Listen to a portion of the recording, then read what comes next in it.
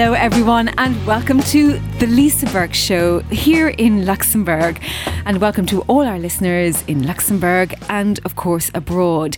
And no more has that been evident, as we can see in the studio today. We've got a Luxembourg national who actually is, very unusually for us, an expat who normally resides in Poland. But we're going to start with the story of Iran today, coming up to a very special one-year anniversary. And we've got many people in the studio today, and also an Iranian joining us from London.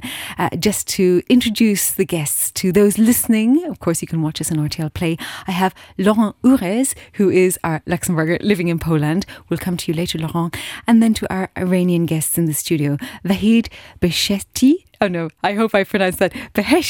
Vahid Beheshti joining us from London, Shabnam Sabzehi, Nahid Mohammadi, and also Human Eslami joining us in the studio and from London. Welcome to you all. It's great to have you joining us. I'm going to just give a small introduction. Vahid Beheshti, Iranian-born British independent journalist. I mean, you've done so much. You're a human rights advocate, activist as well, director of Door TV. And for the last 15 years, you've been highlighting Iran's human rights violations, and you work on countering extremism. You've been on a 72-day-long hunger strike from February, campaigning, as we can see you right now, outside the Foreign, Commonwealth and Development Office in London to ask the UK government to prescribe IRGC, the Islamic Revolutionary Guard Corps, an international terrorist organisation. This is backed by a number of politicians and activists, both within Iran and internationally. 125 MPs support your campaign and have written a letter to the Foreign Affairs Office. You, Vahid, have become a central figure in the movement to free the world from the terrorist activities and suppression by the IRGC. Shabnam, I have to say thank you to you. Shabnam Sabzehi, you have brought all of these people together. You are an Iranian-American activist living in Luxembourg since 2014. You left your own birth country at the age of 17 because, in your own words, the oppression and brutality caused by the IRGC regime and its occupation of Iran. And you haven't been able to go back to Iran since, forced to leave there. You settled and resided, you studied, in fact, in the US, graduating from the University of Central Florida. And since Masha Amini's murder in September 2022, you have been amplifying the voices of women, life, freedom movement. And you're very involved in helping the Western media coverage for everybody to learn about what's happening inside Iran. You are also the co-founder of the Iranian diaspora in Luxembourg. Nahid Mohammadi, you are from Tehran in Iran.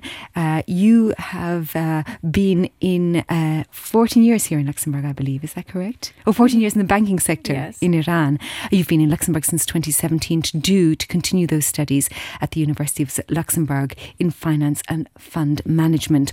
And Human Eslami, you bring a completely other point of view.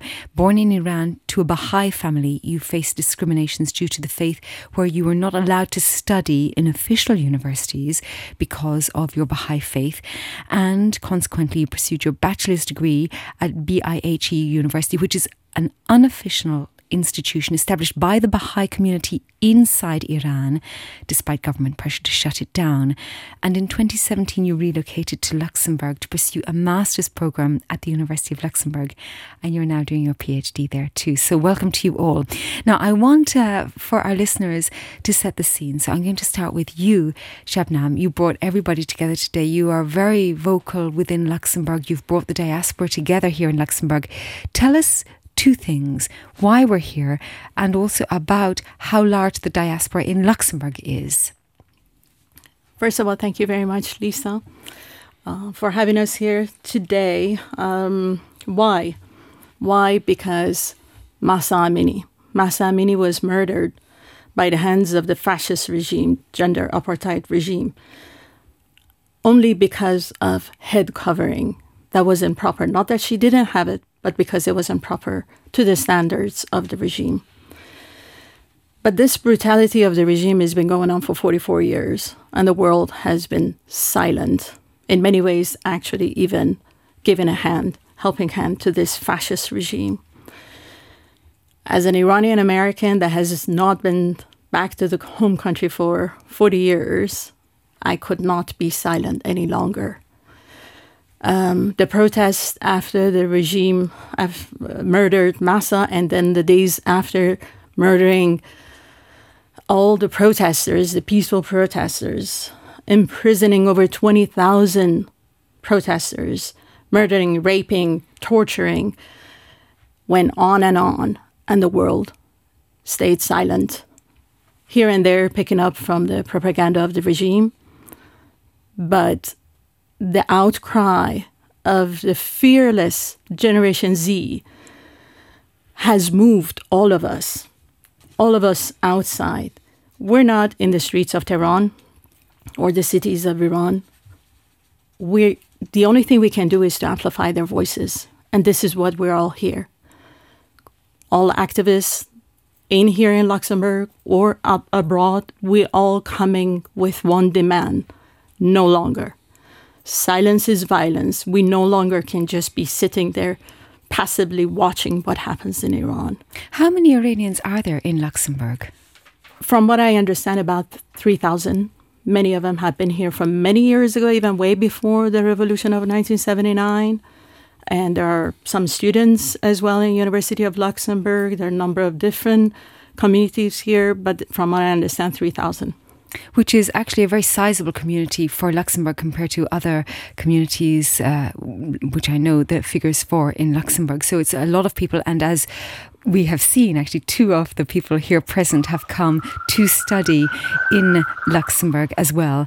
And of course, the university has opened up its doors to many, many people from all over the world.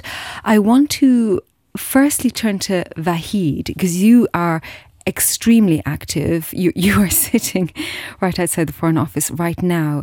Vahid, this is a movement which has come to the world's attention in the last year. But of course, as Shabnam said, it's something that's been going on for a long time. I also want to pick up on her point. She mentioned the education of people being educated outside. In fact, this seems to be a female story. And as it happens, I was doing some research. Females are highly educated in Iran. In fact, I believe 70% of the university population of Iran are female. And yet something shifts. We have this morality police. It's very fierce on females. Why do you think we have this seeming disconnect between an extremely educated female population of Iran and then a very, well, it seems slightly patronising morality police to tell females what to wear? Why is that? I think we can elaborate on that issue from this point. This is the first, I would say, woman-led revolution that is happening in the world. And why females are in the front line of this movement. I can go on and on why this is happening. But what I think, because females are being suppressed more than all the other diversities in Iran. From the beginning, this regime, from the beginning, established its base on suppressing females, because if you look at it from one side, females are the base of one family. So to suppress the whole nation, the best way this regime find out for itself, it was to target the center of one family, family by family. So if you look at the female in one family, she's the mother of the that family. She's the wife of the husband. She's the manager of that family. She's the one who gives love to all the members of that family. When you suppress and target that point, basically you suppress the whole family. And this is what they done from the day one, by taking the basic right of that person, the female of the woman of the family, taking the rights of what to think, what to wear, forcing them to cover their head, which is totally against human rights and even against their Islamic laws. Because as many times I stated strongly, we don't have even one verse in Holy Book of Quran which it emphasizes about the compulsory hijab. We don't have anything like that. We don't have compulsory hijab in Islam at all. And this is not what we are saying. Even their own clergies these days, the clergies which they used to work with the regime years ago, and now they are separating themselves from the regime, they are saying that. They are saying none of the things that they do under the name of Islam, it's Islamic. But they So haven't it's something. They haven't suppressed the education, and this for me seems a paradox. I'm very glad, of course, they haven't. But, well, two things here. There's a huge brain drain from the country, a huge brain drain because of what's happening. And you have many, many highly educated males and females leaving Iran because of what's going on with their families. But if you wanted to suppress females, why not suppress them at education level? I'm just curious. Why do you think they haven't stopped that? Because they cannot do that. They do what they can.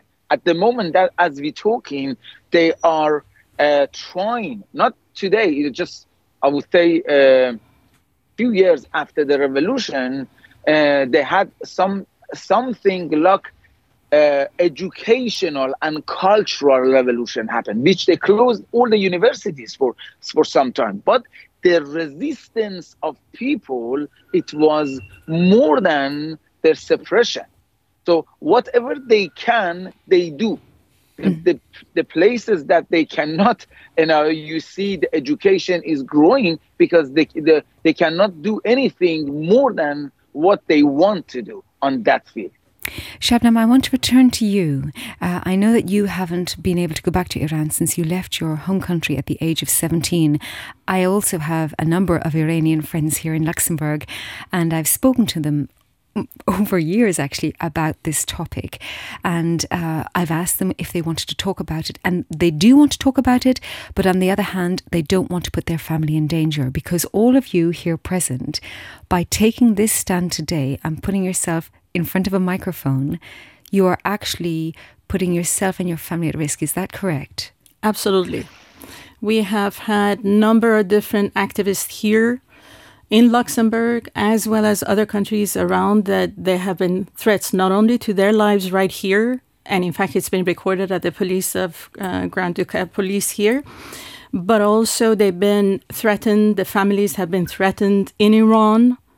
I know personally of an activist in France. This has happened to her family in Iran. Yes, all of us are, let's say, in danger, so to speak. But let's look at it this way. We take it to the streets. We've gone to Strasbourg. We've gone to London. We've gone to Brussels with full protection of the police around us, and we're able to scream and shout out what our wishes are. But in Iran, they can't. Mm-hmm. They're being shot at in their eyes, the young girls, young kids, young generation, but they're taking it to the streets every day, not knowing if they're ever going to come back. This is the least we could do here. It seems that what you've said is exactly what we feel is happening, which is that the press, what we like to believe is the open press, the voice for those who can't speak out in Iran, are coming out in other parts of the world. And turning to you, Nahid, I would like to hear your story, why you came to Luxembourg. I know you have a long history in banking in Iran, but then you made the move to Luxembourg in 2017. Exactly. Actually, it was just to change career path and I would say lifestyle, but and also all social difficulty that you face in Iran. But I would like to use this opportunity to highlight women situation at workplaces in Iran. Women at workplaces in Iran face with different discrimination, frequently in recruitment, hiring and scale of salary and opportunity, promotion opportunity. And it is visible particularly in governmental organization by forcing stricter dress code rules. And actually women are obliged to cover their hair, wear long, loose-fitting clothes to cover their figures, and it's not just about dress code. Actually, it's a kind of controlling factor, and indeed, women's career and their longevity in career depends on their level of obedience to this kind of strict rules. If I want to kind of clarify this situation, I'd like to point out that usually in a governmental organization, as a state bank that I used to work at, there is a department called security department that literally works as a morality force. This department easily interfere in promotion procedure. Main part of job interview is done by this department to make sure that you potentially will follow all strict rules, and also you will be aligned with them. They closely monitor employees, mostly female employees' appearance and adherence to compulsory hijab, and reported, filed in their HR profile.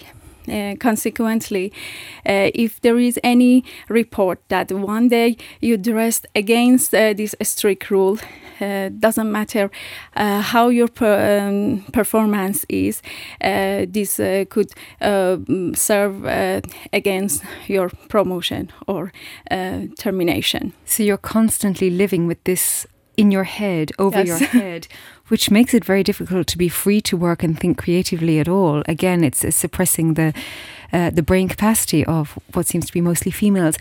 I want to ask you then further, because you lived under that, working very successfully, I believe, you're an economic expert in the banking system for 14 years in finance. How does that reflect within family structures? Does it feed down into families? Does it influence family ideas, how males treat women within families, and also the school system at the young years for girls? I would say that recently, families' structure completely changed, maybe because of the level of education that parents got. And it's a kind of different world inside your family and actually at workplaces or public. Just about myself, inside family, I had this opportunity to express myself, to express what I want, and actually I had this respect from especially my father, my brothers, and I have all their support. But back at work spaces and public, all the time I had this fear that I need to protect myself against all this discrimination, and it's not easy to live daily with all these challenges. And for schools, for young girls at schools, I mean, obviously something's going right because 70% end up at university compared to the males, in fact. And I believe also, in fact, the government have tried to do something to encourage men to go to university. So tell us about the school situation. How is it for young girls coming through schooling now? What are they taught? Because, you know, for some of us with our own cultural mindsets here in Luxembourg and Western Europe and etc., we almost cannot conceive of something called morality police. It sounds like something out of Harry Potter or something. It doesn't seem real. So can you tell us what it's like for a young girl growing up in school right now? Yes, exactly. It's a sad story that young people routinely stopped by police, morality police, that they have this responsibility to check your appearance and adherence to compulsory hijab. And actually the laws justifies this gender apartheid regime to like increasing involvement with people's citizens' private life. In recent years, it became common that police raid private party and arresting young girls and boys both because they were against compulsory hijab. And also, unfortunately, worse situation and worse condition are happening. This regime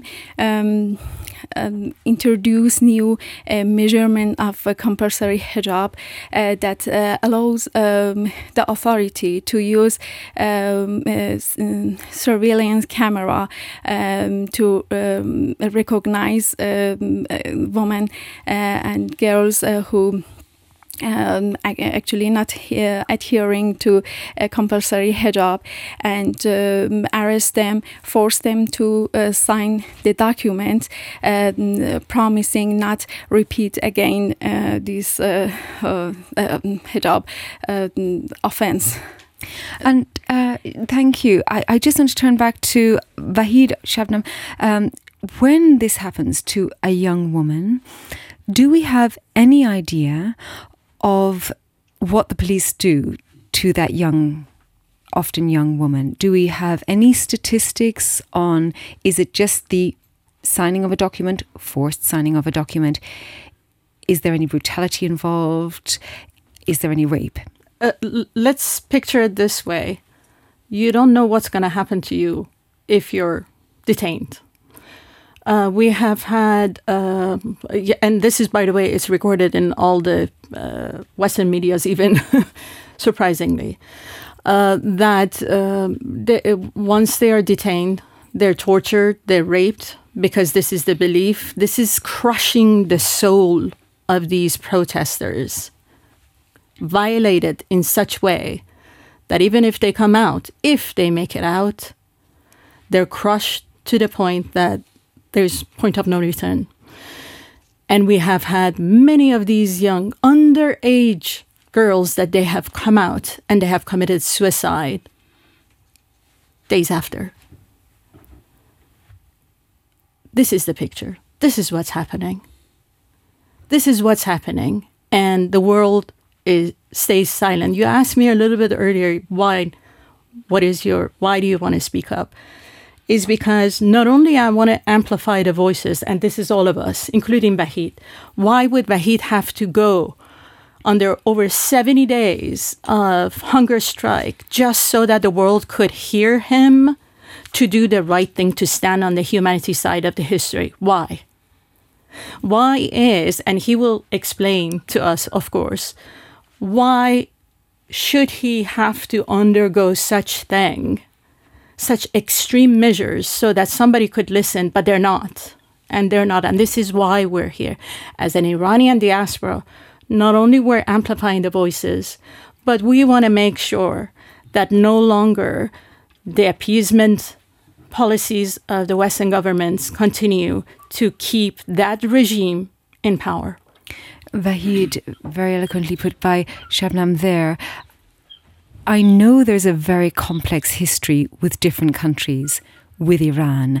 I know you can't give us in a few minutes the centuries worth of complications, but can you tell us in a few paragraphs, why is the world so silent?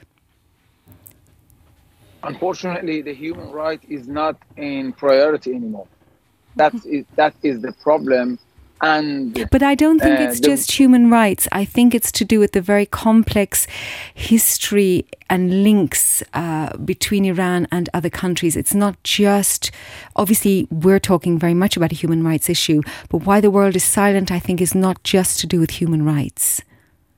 I just wanted to start it from that. Sorry. That's the main. If you start from that, it's, of course, obviously, the human right is not in priority. But when it comes to Iran, it's getting worse and worse because you are facing with a very complex system. So they have different affiliations. And for example, in Iran, we have two armies, which we have our own army, which is the military, which defends the Iranian borders. But on the side that we have IRGC, which is the mafia group that control the whole Iran. But when it comes to the Westerners, when we ask them the responsible organization for suppressing people, for all these rapes, for all these tortures in these 44 years is IRGC. Basically, IRGC is the heart of Iranian regime. But their response is, okay, IRGC is the military of the country, which is not. But they succeed to sell this story, which IRGC is a military of Iran, which is not. So when you are facing, and they are investing, for example, in Ahmadinejad time, I'm talking about 20 years ago, nearly 20 years ago, $800 billion gone out of Iran.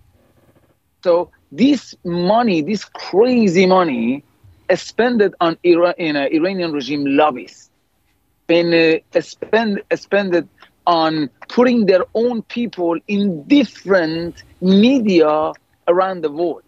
So that's why it's very hard to for the world to hear Iranian voices. I can make it short here. I am 202 days here. I saw many things happening in front of Foreign Office. One of the stories is this. I saw few figures. They walk into our Foreign Office and they give them advice. So unfortunately, our Foreign Office here recognize these people as expert, as Iran expert, which we recognize these people as Iranian regime lobbies.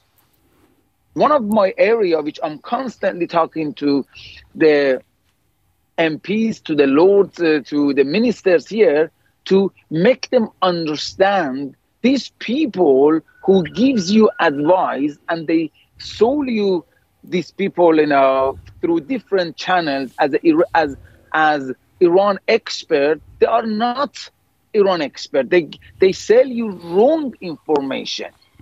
So this is one of our jobs, as Shabnam described it perfectly. We try, especially in this last year, to become Iranian people lobbies, to give the right information. One of the example is your program.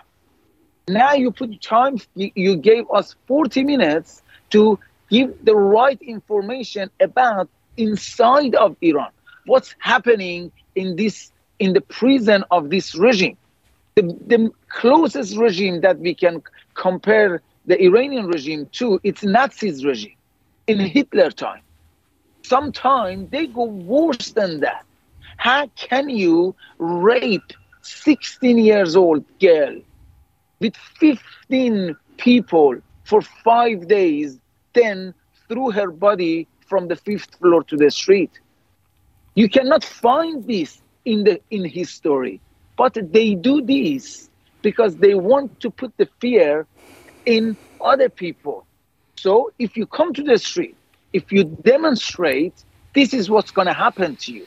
And as Shabnam stated, they released some of them to go out and speak about what happened to them, to spread the fear. But fortunately, this has come to end. Iranian people, as I'm talking to you, now they reach to that level which they said, death or freedom, because they don't have anything else to lose. They lost everything that they had as a human. So they reduced them to the level of even less than slaves. This is the situation of Iranians inside of Iran. I'm very conscious. I mean, obviously, anybody listening to that story about the 16-year-old, and I know that rape is something that happens in war. It's used as almost ammunition in a way, unfortunately, and anyone who has daughters, anybody actually full stop, can't imagine the brutality of that. I want to stick with where you are. You're in a very prominent part of London for a reason. We all know the history of the Iraq War as well, and it would seem to an outsider that the West, if you want to kind of call it that, is very frightened to do anything because of mistakes that have happened in the past when they've tried to do something, because the history is so complex and there's a patchwork of various histories between certain countries in the West and Iran as well. So what can they do that could be of help? What should they do in your opinion? So I'll divide this by two, very short.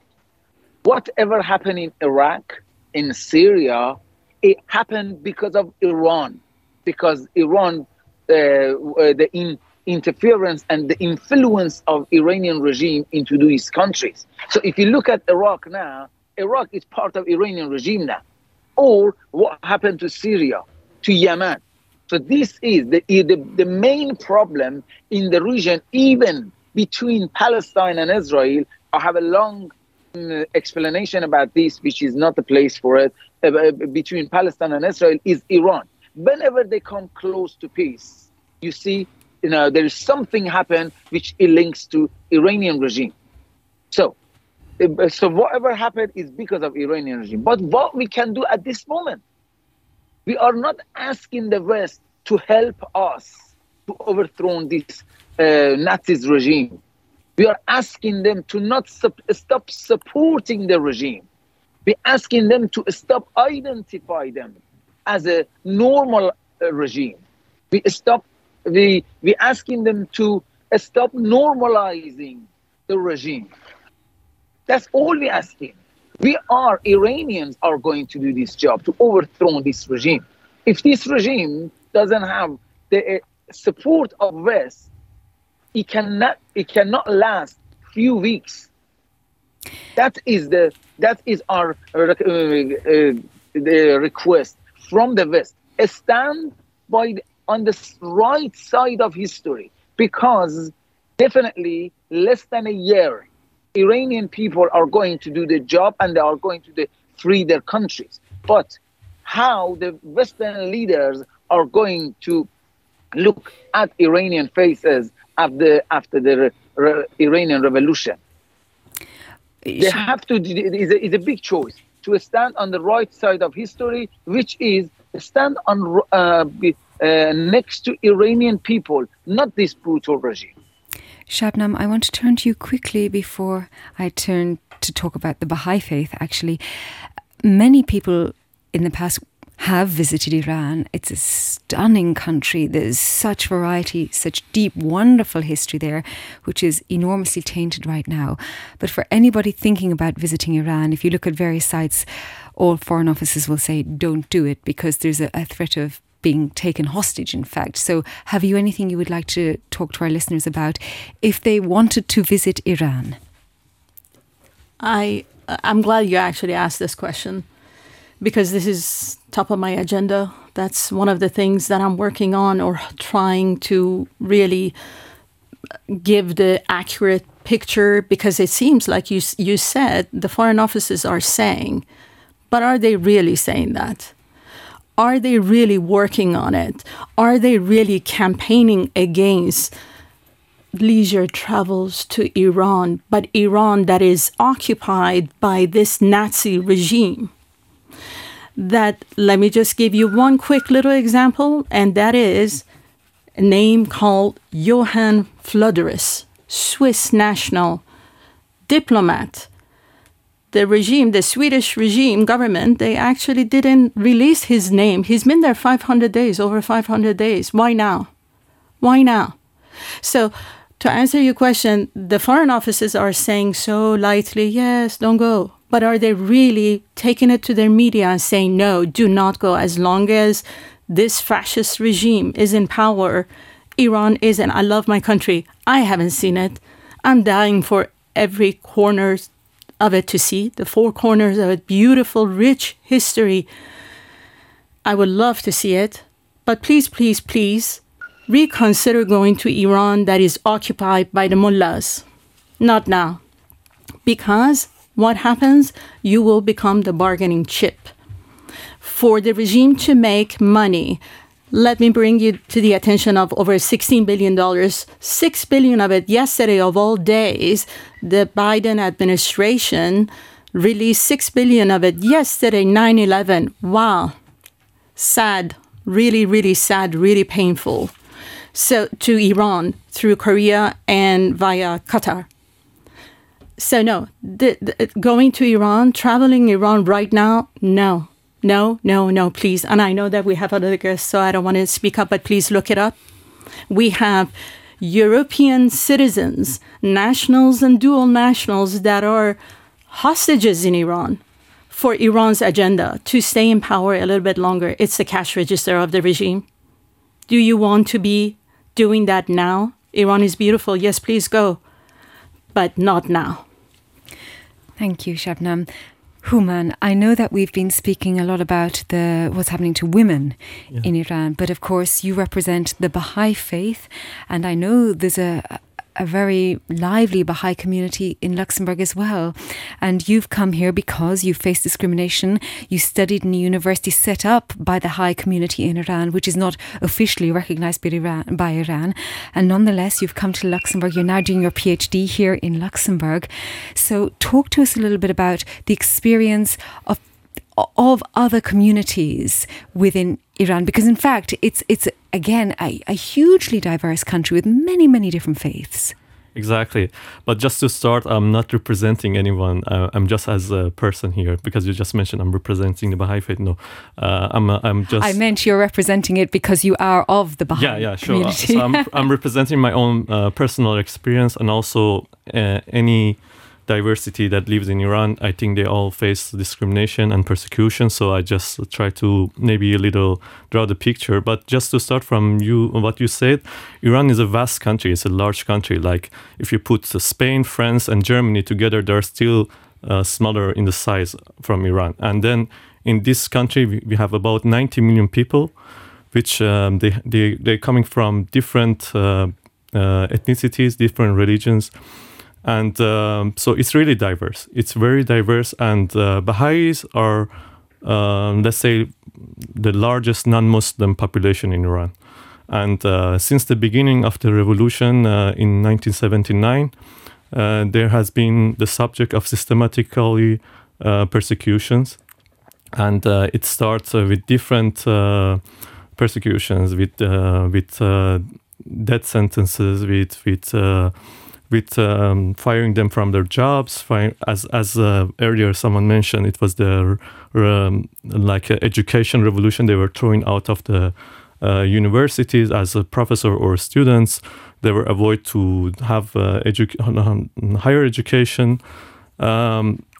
So this has been there from last 44 years, and we see that. This is not only Baha'is who are facing this. Also, other minorities are also facing this. Either the ethnic, let's say, diversity is facing this, and also religious diversity. So we have many different So we have in Iran, we have Persians, we have Azeris, we have Baluch, we have Kurds, we have Lurs, many others. And within this, we have also Jewish people, Zoroastrian people, Armenians.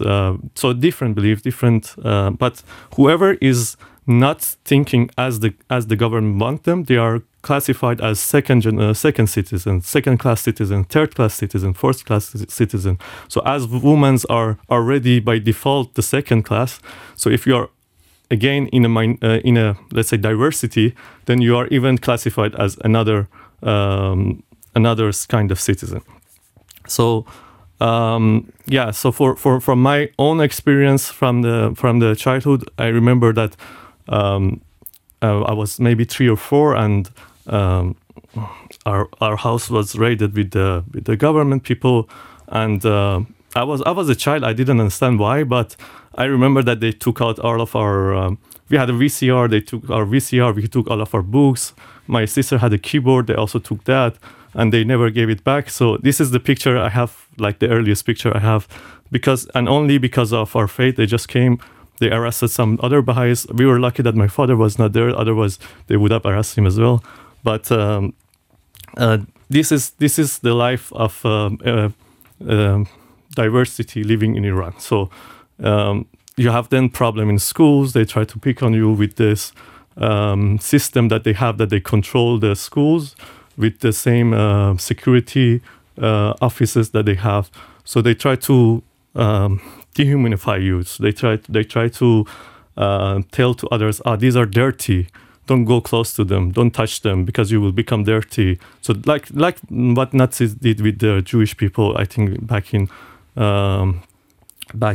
time in Germany. So, but do people not have the mental capacity to override that, or is it just such a brainwashing system? Happily, recently it all changed. So I would say with the social media, with the internet, with people being able to access free knowledge. Of course, it's still really hard in Iran because the internet is filtered. For example, Facebook is filtered, YouTube is filtered. Many websites are filtered. There is no free news agency that people can access. So they all need to pass these filters to access free information. But even though with all of this, it's drastically changed in a good way. And that's what I think has been changed in last years, even with a higher acceleration. So we see that people feel that we are all part of the same story. So previously, the Baha'i started a campaign like Our Story is One, and it was the 44th anniversary of 10 women which were executed in Shiraz, in one of the cities in Iran, just because of their faith. The oldest was about 50, and the youngest was about 17 or 16. And this was just to focus that, look, this is our story. All of us as Iranians, from different backgrounds, from different diversities, we have the same story. We are looking for the same values. We want to have equality between women and men. We want to have democracy. We want to have freedom of expression, freedom of thinking, basic human rights. And our story is one, and we are trying to make an Iran that we can all live happily together. So this is the picture that I can draw a little. Thank you so much, Human. That's a story that, for so many reasons and layers, really resonates and reflects Nahid's story as well. Thank you all so much. I think this is a story we'll return to within the course of the year. But now I need to turn to our next guest in the room for something completely different. Laurent, a little introduction to you. You are Laurent Urez, born in Luxembourg, raised in Amsterdam, Belgium. You've lived in Luxembourg, Germany, and now in Poland with Indeed. your wife and family. You started as a software engineer in the space industry, then transitioned to the automotive industry, a head of innovation in a Luxembourgish automotive supplier company, moved to Poland in 2011. You have a wife and son there, and you have established many projects there. A publishing house, yes, which publishes contemporary European authors, a technology and innovation consulting firm, and you've run your own startup and co-founded Learn for the Future, which is a foundation to help students learn for the future. You have a huge passion for composing music, and all of this interdisciplinary work has brought you really to the book that you're here to talk about today, the kind of the duality of everything. Indeed, yeah. So thank you for having me. Yes, I would say the book Creative Convergence I wrote at the beginning of this year is both maybe a reflection of my personal career and my interests, which lay both in the humanities and in science. But it was also inspired by a documentary I saw on Netflix a few years ago about artists, and in each episode they were talking about different artists, composers, architects, and one of the show was with somebody called Nuri Oxman. She's an American professor at the MIT Media Lab. And what was interesting about her story was not only that she was, or still, of course, is working in this intersection of disciplines where she and her team work on materials based on what you can see in nature, but not only their structures, but also how they are created. So she uses silkworms to create materials that you can wear and stuff like that. But what was really interesting is at some point she talked about a concept she had about creativity, which she called the Krebs cycle. Yeah, the Krebs cycle of creativity. Yes, and if you and if you remember, if you go back to your biology classes, you might remember the Krebs cycle. Remind us. Okay. So it's what happens in every cell in our body. Well, actually, all cells is transforming oxygen into CO2 in order to produce energy. So that's the gist of it.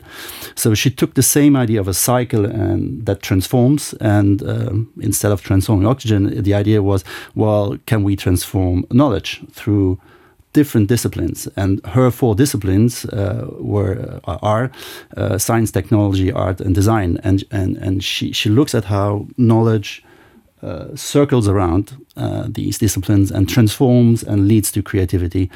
And I found that very interesting. Actually, I remember pausing the show and drawing in my notebook, taking a picture and just putting into it, my digital notebook. And well, I can see that. I still have you have a notebook here, and yes. I know that when our previous guests were talking about Iran, you were making notes. Yeah, I was making notes. Yeah, some things I would want to look up definitely, and some things maybe we can talk about. There was something you mentioned about surveillance cameras, and I was thinking about, that. And maybe going on tangent here, but still, I think it is interesting. I think the point of this is tangent. Yeah, exactly. is that you could, with artificial intelligence, which was created at intersection of disciplines, mathematics and software engineering, but also linguistic and stuff like that. And now we have these AIs that are so powerful. And now you imagine you put that in the hand, and I can imagine it's already in the hand of these kinds of states that use surveillance cameras coupled to AI and are now able to, almost blindly identify people that are misbehaving. So that's a crazy. Yeah, that's one of the things that stuck with me is surveillance cameras can track people by their gait, the way in which they walk. Indeed. So now imagine you use it as a way to look at sentiment, how people talk over chat rooms, maybe phone calls, and now the power is not limited to people anymore. It's limitless. The way it can control, and there's a chapter in this book about how can we make sure that whatever we do, we incorporate ethical and moral point of views in our creativity, right? So make sure that whatever you create is not abused, right? And it's a very big conversation topic, the ethics of AI yes. within the developers community. Yeah, absolutely, yeah.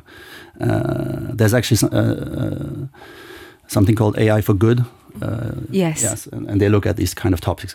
So you were really so caught by this Netflix. I know the name of the program is Abstract: The Art of Design. It's fantastic. I highly recommend. More than my book, I recommend this show. This is amazing. This is photographers, architects, because it's really interesting. It's a little bit different, because not only do they interview the artist, but they actually follow them on a project they are currently doing. So you actually see the creative process, and that's quite amazing, right? So it's so that's interesting.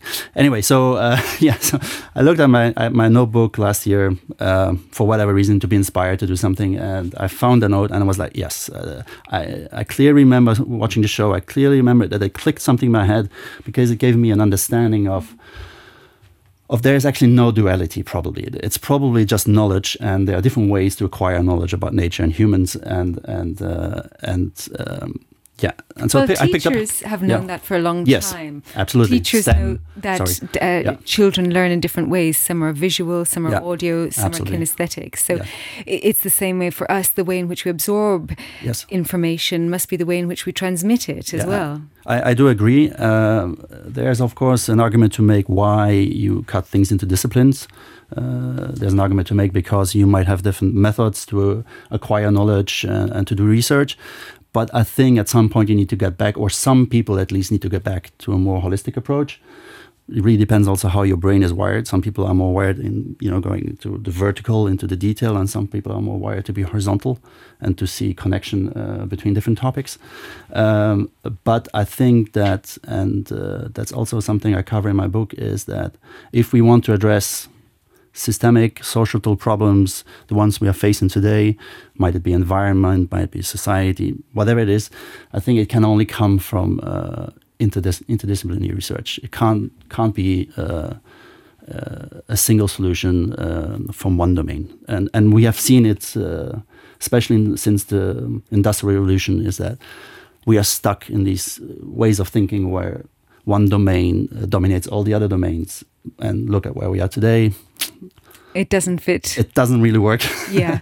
Well, don't you think that universities are changing? They are. And they are more, they're even establishing, we can see it at the University of Luxembourg, for example, interdisciplinary, not only subject choices, but also they're putting different people together in a group. Well, they have research centers, right? There's one about biomedicine, for example. It's a shiny example of what I want to show in my book. And you're absolutely right. I finished my studies 30 years ago, so it was very different. It was, do math, do physics. You may have finished university, but I don't think you finished your study. You're clearly a lifelong learner. Indeed, yeah. And it's good to see that this is coming back to universities. What I try to show in the book on top of that is that let me reformulate that. This kind of approach also works in daily life, in work environments where you try to solve issues. This interdisciplinary approach helps you to see things in a different perspective and make sure that it's inclusive, right? So I think this is very important. You're right. With the research centers, I think we are very lucky in Luxembourg that we do have those. I think it was made possible because the university is so young. Indeed. So they were not stuck. They weren't stuck. It's only about 21 years old or so. Yeah. So they could think freshly about how to bring that. But also talk to us about your music, because I know you've got the software engineering background, but I was listening to some of your compositions online. I do suggest anybody goes there, looks at his website and sees the beautiful dances, that you work with dancers. Indeed, yeah. That's the music has always been a passion, and maybe in the time when I was growing up, again, this way of thinking of being able to do many things at the same time was not. People were not. Education was slightly more siloed. Exactly. So, but music was always my passion, and many years ago, probably 15 years ago, I rediscovered that passion, and I thought maybe I could do something with that. And I focused on classical music, what you would call contemporary music, so mostly for orchestra or string quartets. And but I thought that doing music just for the purpose of doing music was maybe not conducive to any aim I could have or participate in society. So I was focusing on dance. So I have had the chance to work with several internationally recognized choreographers and different dance ensembles in the United States and Canada. They're very Japan. beautiful. They're very beautiful. Yeah, I've been very lucky. Luck that's made. Yeah. And of course, I'm quite sure your software engineering has helped your musicality, because people who... That's what they say. Well, that's what they say. In the sense that I'll tell you why. Because a lot of people learn music, but developing music is not just that. You also have to have huge technical knowledge in order to really develop it and to put it out there.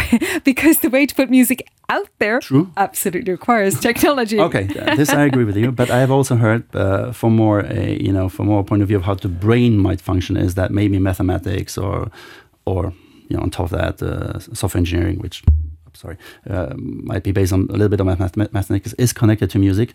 Maybe something to explore. I'm not sure about that. But, I think so. Yes. I think so. There's a lot of logical links there. Yeah. Finally, I want to ask you about the fact that you are a Luxembourger living abroad.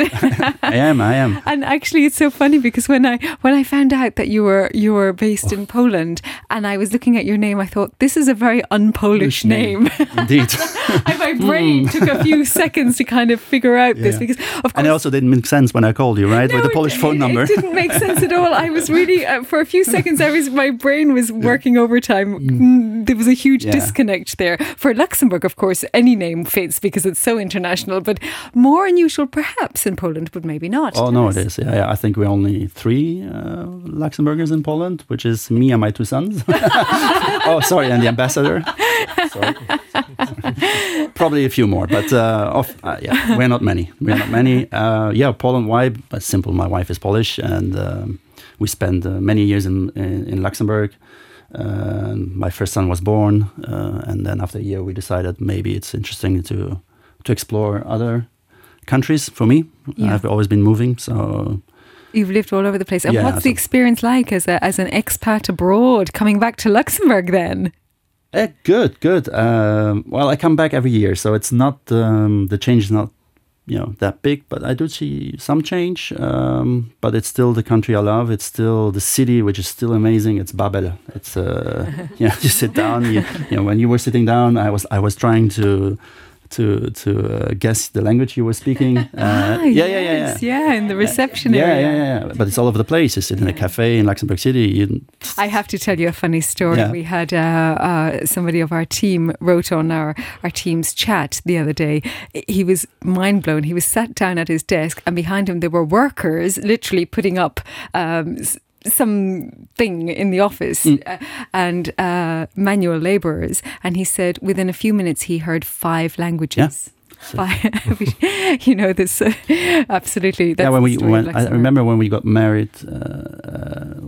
Was it the Luxembourg City, whatever you call it, and.